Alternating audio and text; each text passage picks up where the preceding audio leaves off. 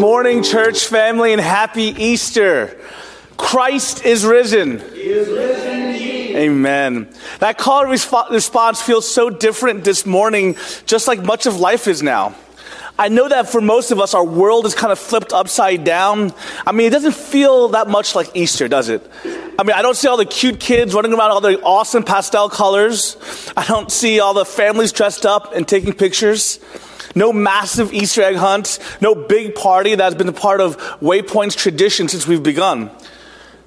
But our reason for joy is the same. Our reason for hope. Our reason to praise Jesus is alive. Death could not contain him. He is risen indeed. Our circumstances in the world may change, but this eternal truth remains true. Christ has died, Christ is risen, and Christ will come again. 1 Peter 1 says this, "Blessed be the God and Father of our Lord Jesus Christ. According to his great mercy, he has caused us to be born again to a living hope through the resurrection of Jesus Christ from the dead, to an inheritance that is imperishable, undefiled, and unfading, kept in heaven for you, who by God's power being guarded through faith for our salvation, ready to be revealed in the last time." My people, what a happy day. What a joyous day. Christ is risen. Let us pray. Exalted and resurrected Jesus, we join the Apostle Peter's bold declaration of living hope and great joy. For you have risen from the dead, and this good news changes everything. Because of your resurrection, we're neither afraid to die or to live. We're not restless wanderers on the earth. We're hopeful children of God. We're no longer enslaved to our sins. We're now wrapped in your righteousness. Because of your resurrection, everything sad will come untrue, and all things broken will be made new. How we long for that day. Because of your resurrection, you are already reigning as King of Kings and Lord of Lords. All powers and principalities now stand defeated, and one day they will be fully eradicated. Jesus, your death is the death of death, and your resurrection is the resurrection of all things. You died for our sins, have been raised in authority. We are forgiven, we are beloved, we are yours. In light of this living hope and compelling love, this measureless grace and eternal inheritance, in light of the resurrection, may we live resurrected lives. In your eternal and beautiful name. Amen. Amen. Let's sing together.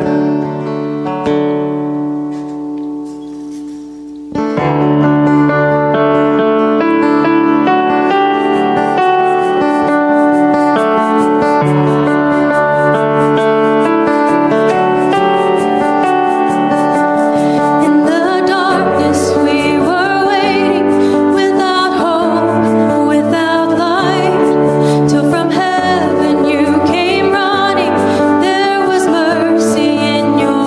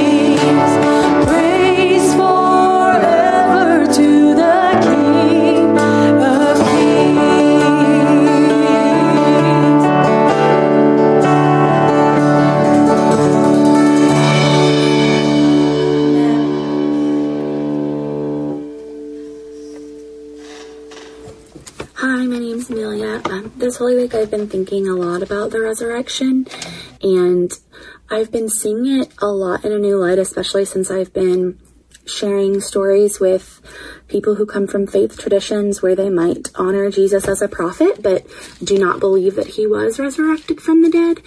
And I was really touched by what Paul said in 1 Corinthians 15. He told the church at Corinth that if the resurrection didn't happen, he said, our preaching is in vain, your faith is in vain.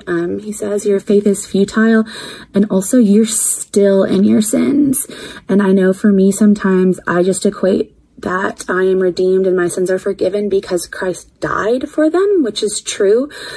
But the resurrection is the hinge point of our faith. The resurrection didn't happen, then none of it's real. And I was really just thinking about that, but also thinking about in Luke, we see that Mary Magdalene and Joanna went and they saw that the tomb was empty, and they immediately went and told the disciples.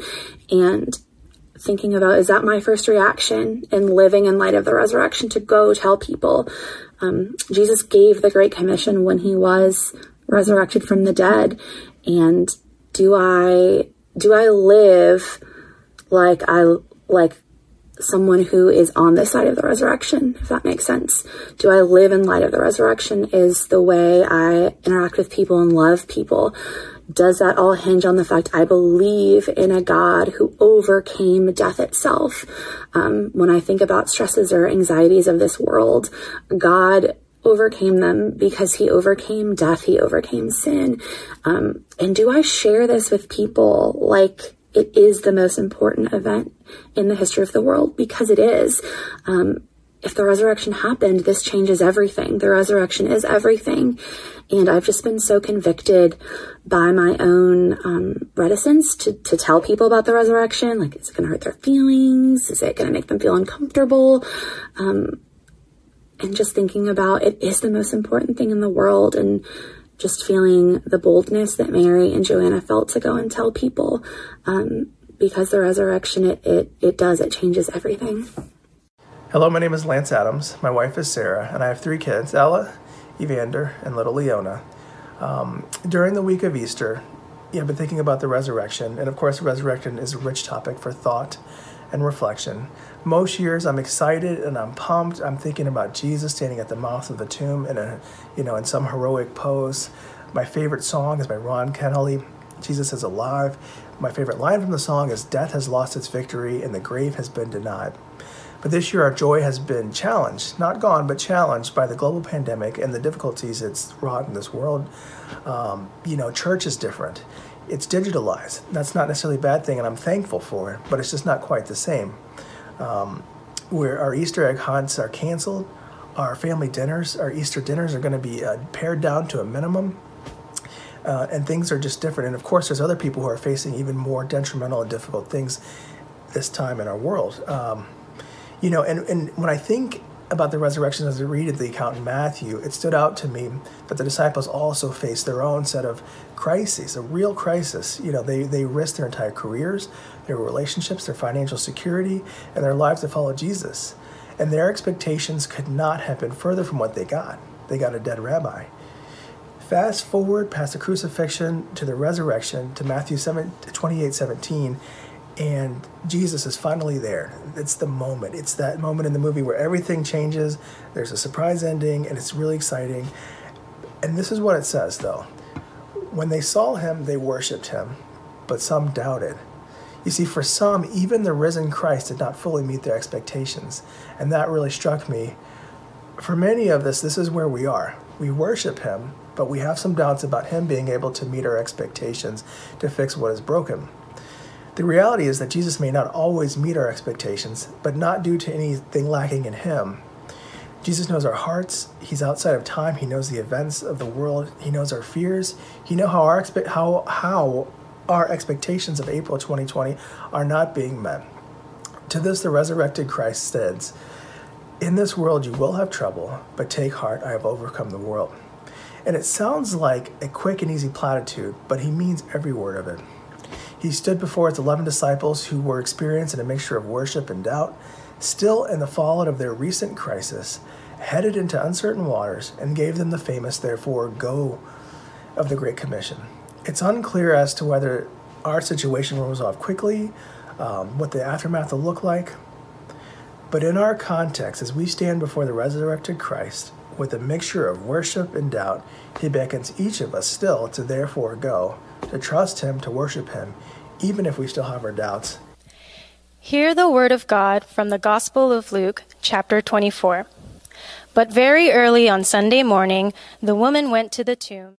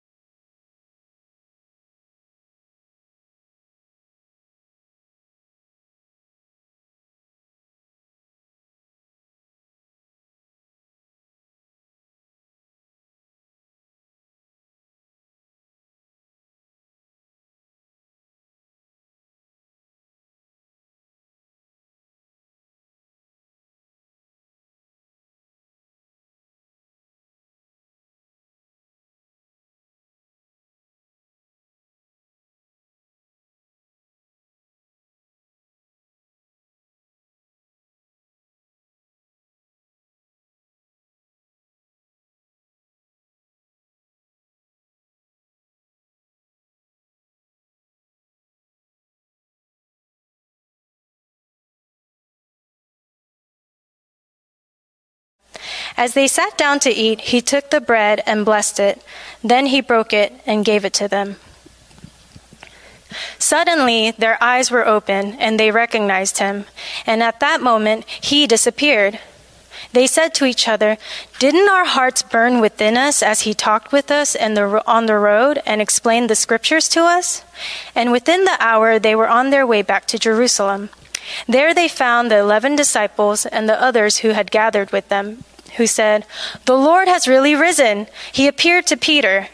Then the two from Emmaus told their story of how Jesus had appeared to them as they were walking along the road, and how they had recognized him as he was breaking the bread. And just as they were telling about it, Jesus himself was suddenly standing there among them. "Peace be with you," he said. But the whole group was startled and frightened, thinking they were seeing a ghost. "Why are you frightened?" he asked. "Why are your hearts filled with doubt? Look at my hands. Look at my feet. You can see that it's really me. Touch me and make sure that I am not a ghost, because ghosts don't have bodies, as you see that I do." As he spoke, he showed them his hands and his feet. Still, they stood there in disbelief, filled with joy and wonder. Then he asked them, "Do you have anything here to eat?" They gave him a piece of broiled fish, and he ate it as they watched. Then he said, "When I was with you before, I told you that everything written about me in the law of Moses and the prophets and in the Psalms must be fulfilled." Then he opened their minds to understand the scriptures. And he said, "Yes, it was written long ago that the Messiah would suffer and die and rise from the dead on the third day. It was also written that this message would be proclaimed in the authority of his name to all the nations, beginning in Jerusalem. There is forgiveness of sins for all who repent. You are witnesses of all these things. This is the word of the Lord."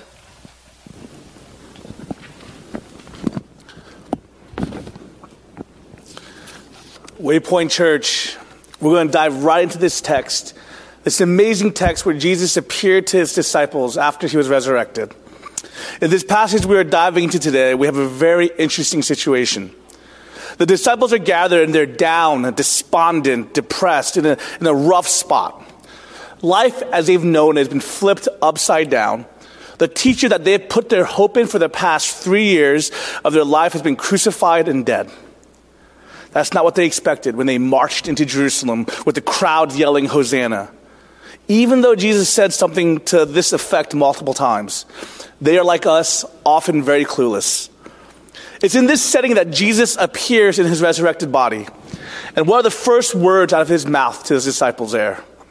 Now, first words, especially when you haven't seen somebody or after a traumatic event, are often important words.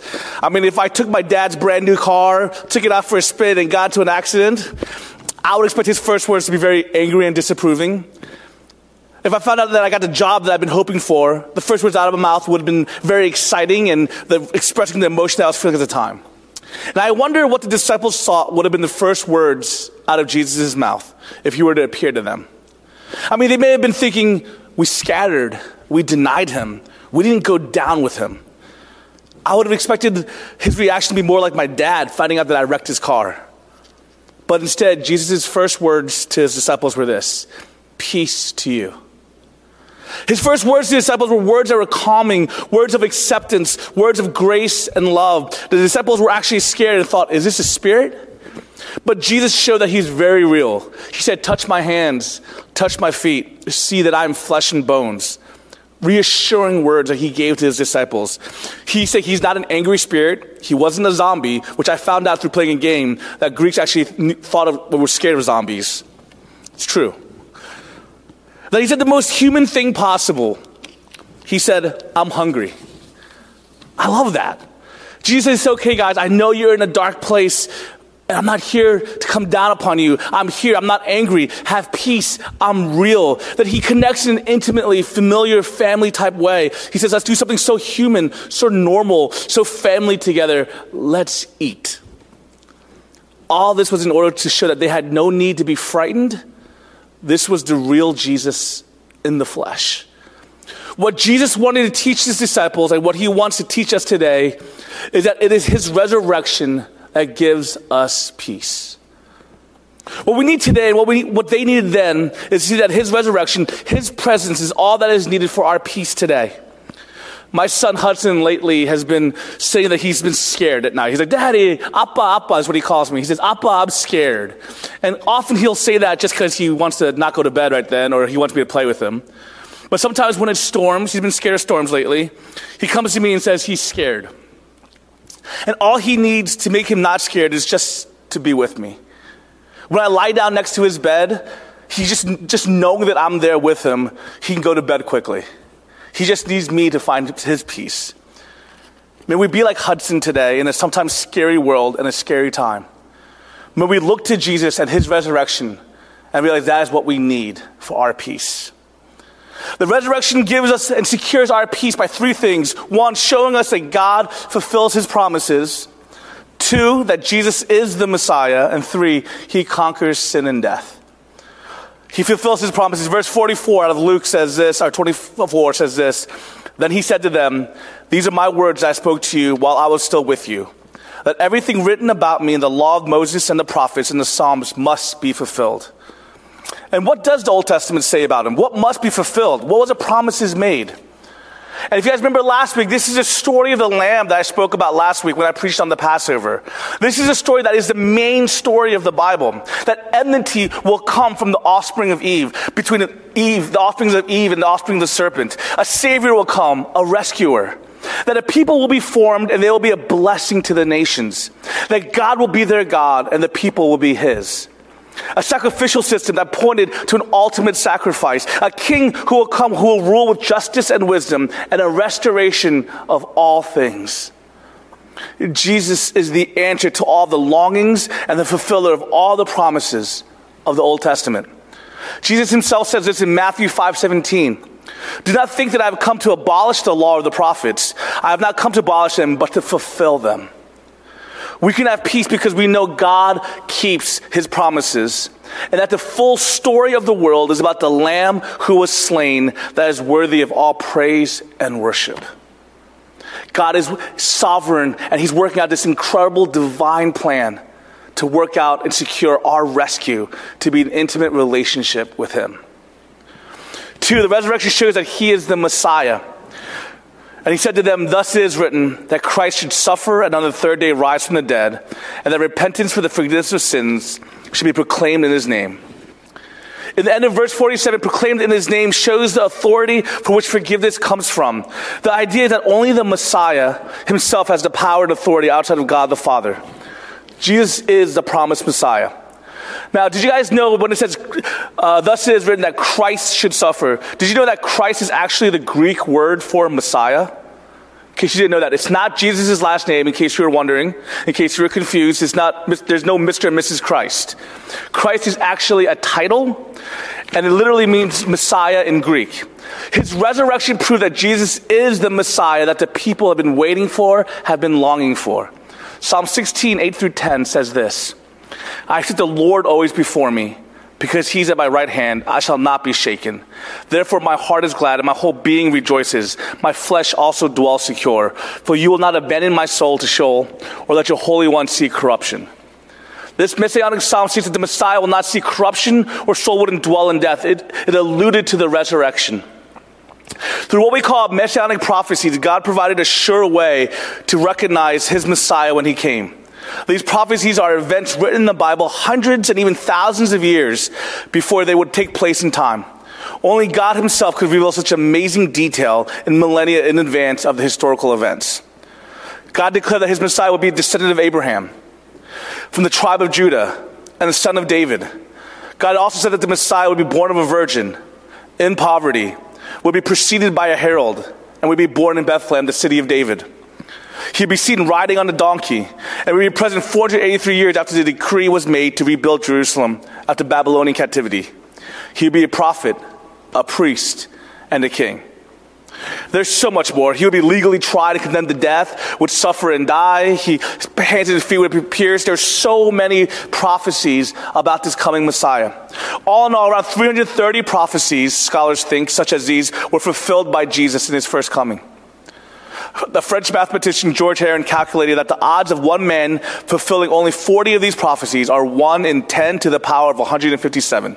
That is 1 followed by 157 zeros. There's so many of these prophecies fulfilled by Jesus that the evidence is overwhelming. Jesus is the long-awaited Messiah of Israel and Savior of the world, the King of Kings and the Lord of Lords. He is the Christ, the Messiah. And Messiah literally means anointed one. The Israelite people saw this as the one who will deliver them, sort of a Moses type, the one who would come and take them out of slavery, out of bondage. They were looking for a Savior that would rise up like a warrior and lead them in rebellion. Maybe conjure up some plagues, maybe split a sea or something. They miss that this deliverer is delivering them from something so much more than oppression and slavery, than delivering them from so much more than just Roman rule. He would deliver them from sin and death. Number 3, Jesus' resurrection shows that he conquered sin and death, and forgiveness for his sins is in his name. How are sins forgiven in his name? We spoke last week about Passover for the Israelite people. And this is when the Israelites were enslaved by Pharaoh and Moses comes along and says, let my people go. He does the whole plague thing. The plagues come and to convince Pharaoh, and he doesn't budge. Then the final plague happens. But before it does, the Passover meal occurs. I said last week that at the home of every Israelite family, there was a dead lamb at the feast, at the table. And this was to say that either there was a dead lamb or a dead son. Sins demanded this. The plague demanded this. Justice demanded this. A lamb or a son. A substitution. Jesus Christ, on the night that he and his disciples celebrated Passover, had all the elements of a Passover meal except for the lamb. Jesus was proclaimed that he was going to be the lamb. He would be the perfect lamb that willingly went to the slaughter for our sins. Jesus was put to death in our place. He took the full penalty of sin. His work upon the cross brought together true justice and grace, but he didn't stay dead. Jesus' resurrection showed that his death was enough for all. The fact that he didn't stay dead showed that his sacrifice was once for all, that it was worthy for the salvation of all. He was the perfect one with no sin. He was the ultimate lamb, and his death was sufficient for all. His resurrection takes on our biggest fear, death itself. Tim Keller says this: death is our great enemy more than anything else. It makes a claim on each and every one of us, pursuing us relentlessly through all our days. Modern people write and talk endlessly about love, especially romantic love, which eludes many. But no one can avoid death. It has been said that all the wars and plagues have never raised the death toll. It's always been one for each and every person. Yet we seem far less prepared than our ancestors. Jesus Christ, knowing that death is our great enemy, took on death as our champion, like David taking on Goliath, like the Carmen song. Hebrews 2:14-15 says, since therefore the children share in flesh and blood, he himself likewise partook of the same things, that through death he might destroy the one who has the power of death, that is the devil, and deliver all those who through fear of death were subject to lifelong slavery. He took on our greatest enemies, sin and death. And unlike David, he didn't just risk his life, he gave his life. But in so doing, he defeated death and sin. He took the penalty we deserve for our sins, the punishment of death, and in our place as our substitute. But because he himself was a man of perfect, sinless love for his father and neighbor, death could not hold him, death could not contain him, and because he was God himself, he rose from the dead. That's why in verse 14, the writer says, he destroyed the power of death because he died and rose, taking away our penalty and guaranteeing the future resurrection of all who are united with him by faith. Jesus Christ has killed death. Do you see what that does? He's the champion in our stead, who died instead of fighting, died upon it, but in so doing, he won the battle. He is risen from the grave. He's a champion over death, so death has no sting. I love that phrasing that Paul uses. Death has no sting, no bite, no ability to attack us or to wound us or to hurt us, because death has been conquered by Jesus, our champion. It doesn't hurt us anymore. It has no power over us anymore, because our future is secure. Because he is resurrected, we will be resurrected. Death, where is your sting? So what should this peace that comes from knowing the resurrection compel us to do? See, my statement was that it is the resurrection of Jesus that gives us peace. And we feel it, we see it because he fulfills his promises. Because he is the promised Messiah, the deliverer, the anointed one. And because he conquered sin and death, we can say, peace we have. Peace is ours. No more do we need to fear. But then what then should this peace compel us to do? What then should this resurrecting peace that is ours compel us to do? For starters, I want us to understand that what it shouldn't compel us to do. It shouldn't say, well, okay, we're going to leave this earth one day with a resurrected body, so who cares about this place anyway? This place is going to hell in a handbasket. Let's get out of here. We're on a sinking ship, and let's just get on the lifeboat and forget about the rest of the ship. It should not compel us to say that. It should not compel us to say, peace, I'm out of here. Christian salvation is not us leaving this awful world and going to heaven. Christian salvation is heaven coming down into this world and renewing it. To get rid of all hunger, all sickness, all disease, all death, all injustice. Martin Luther was once asked, what would you do if you knew Jesus was coming tomorrow? What would you do today? He said something very odd, something weird, something that I would not say, but he said, I'd plant a tree. What? Why would he say, I'd plant a tree? And this is key, people. I want you to get this. This is good theology. He says, I'd plant a tree. And by saying that, he's saying, if Jesus is coming back tomorrow, I'd plant a tree. He's saying, he's understanding that Jesus is coming back isn't the end of creation. It's the renewing of it. He is coming to make all wrongs right. Luther is saying, I want to be part of that. I want to be part of this renewing work. And he's saying, imagine how this tree is going to sing and look when Jesus comes back. So what do? We plant. We heal. We help. We fix. Because God's out there doing it himself, we can work to repair the material world with enormous hope. This is awesome. This is unique. This is the theology that we have, is that God is about advancing his kingdom on earth, renewing creation, making what is wrong right. So we are a part of that work now. Tim Keller says this, there is a worldview that says this world is not important. All that matters is heaven and the spiritual. See, that'll give you some freedom from the material world, but not freedom for it, not engagement. You have the secular mindset then that says, this material world is all there is, we better fix it. See, that gives you freedom for the material world to engage in it, but not from it. Because if anything goes wrong in your life is over. The resurrection, though, gives you freedom for and from.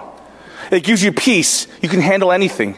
You're not going to miss out on anything, but you're engaged, you're involved.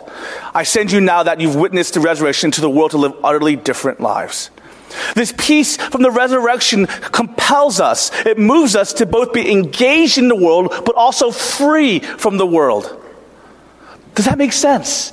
We're both free to say, yes, I'm engaged, I'm free, because this is the kingdom work, this is the resurrecting work, this is renewing work, this is recreating work that Jesus did by his death and resurrection. So we're free to engage in it, to be a part of it, to be a part of the work that's accomplishing it. But we're also free from it, because when things go bad, we know we have a more secure future and hope, because Jesus is resurrected.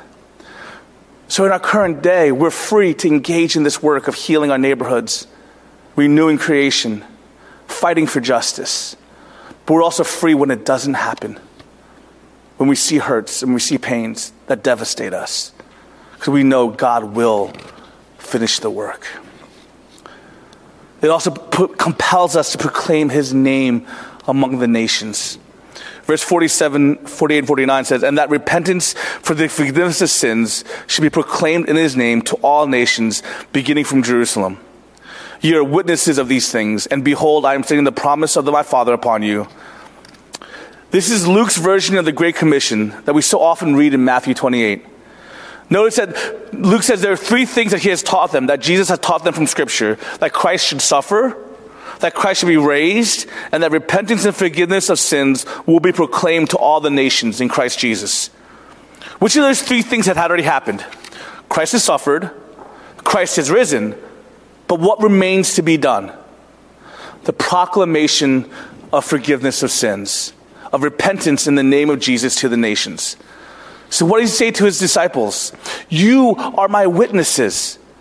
Jesus is giving a mandate for missions here in this passage. He's saying, I've been teaching you all along. I'm going to die. I'll be raised from the dead, and you will go to the nations proclaiming forgiveness of our sins, proclaiming his death and his resurrection for the repentance of sins. And now you are going to be my witnesses. That's what he's calling us to do as witnesses, people who've seen, people who've tasted, people who've been a part of the work of God.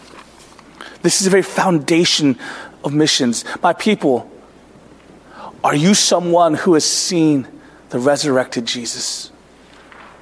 Are you a witness? Does the resurrection grant you peace, comfort, knowing that he is a God who keeps his promises, knowing that he is the promised Messiah, the prophet, priest, and king that the world has longed for, knowing that he has the authority to forgive sins and he's conquered sin and death?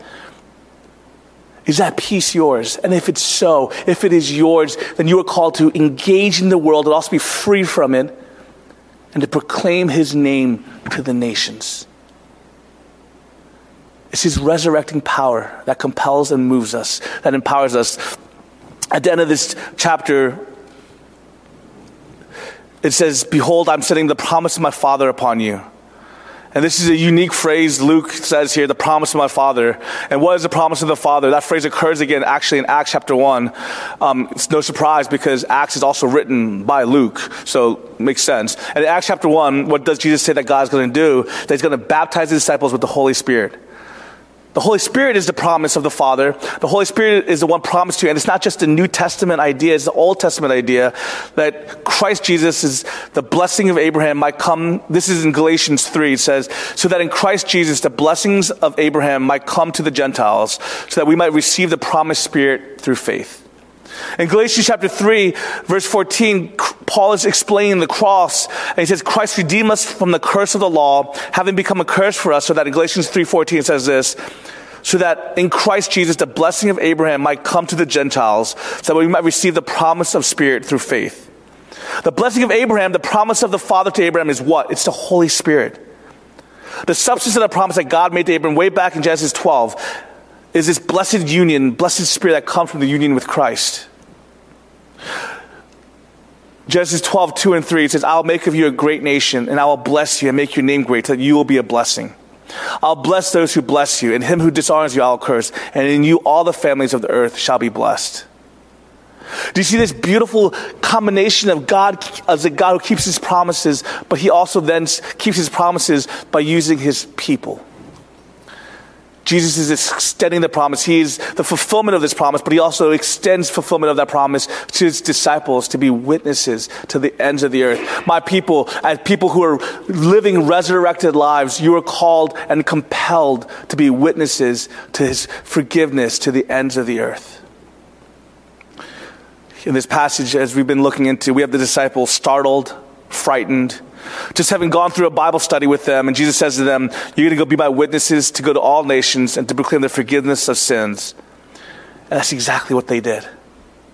Isn't it incredible to see the next book that Luke wrote, in the book of Acts, you see the incredible continuation that these farmers and tax collectors and fishermen and just normal people all of a sudden went forth after this encounter, after meeting and seeing and beholding the resurrected Jesus. What did they do? They did exactly what he compelled them to do. They went and was witnesses, and in this powerful process started a movement that's changed the face of the earth.